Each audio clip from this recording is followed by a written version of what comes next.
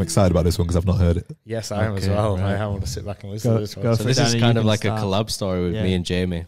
This is I can't remember if it was like the first one we did, or there was basically this event that was put on at this venue in Leeds, and it was like a back room of a club, wasn't it? It was like a room 2 kind of thing, but it was its own venue in a way. So we played it this night, and it was like it was just a fun night. It was a mashup night. Just We're a playing mashup everything night. from like Fleetwood Mac to current music to rock and indie to drum and bass to just every genre. Yeah, Total everything. mashup night. Yeah. Really fun. Yeah. Crowd are really responsive and just loving it. And the whole night's going really well. And we're thinking, this is great. You know.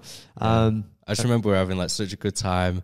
And then like our DJ bags were like behind us, and it was like the DJ booth was kind of like in this staircase. Yeah. Right. Under the stairs, like in an alcove. Yeah, almost. like under the stairs. But it was really good. We were having like a great time. The crowd was sick and we was having a really fun night. And then like I went back to my bag, and then And we're like, it was kind of just like a little bit hazy, and I was like, all right, it could maybe be a smoke machine that's around the other side of the stairs. Yeah.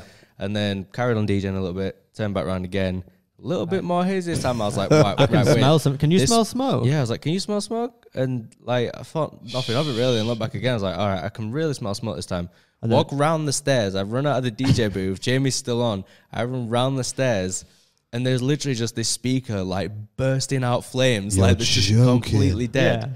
It's like It's like it had like fuel in it. There was flames firing out. like of it. just Oh my firing out God. of the speaker, Popping and I out, was, yeah. and like no one at the bar had like rushed to it or anything. It's like because Can I it was ask quite what- busy at the time. What tune were you playing to create such fire? I just ran to the bar, and I was like, "Is there a fire extinguisher?" And then the people behind the bar was like, "What are you on about?" I was like, "That's fire."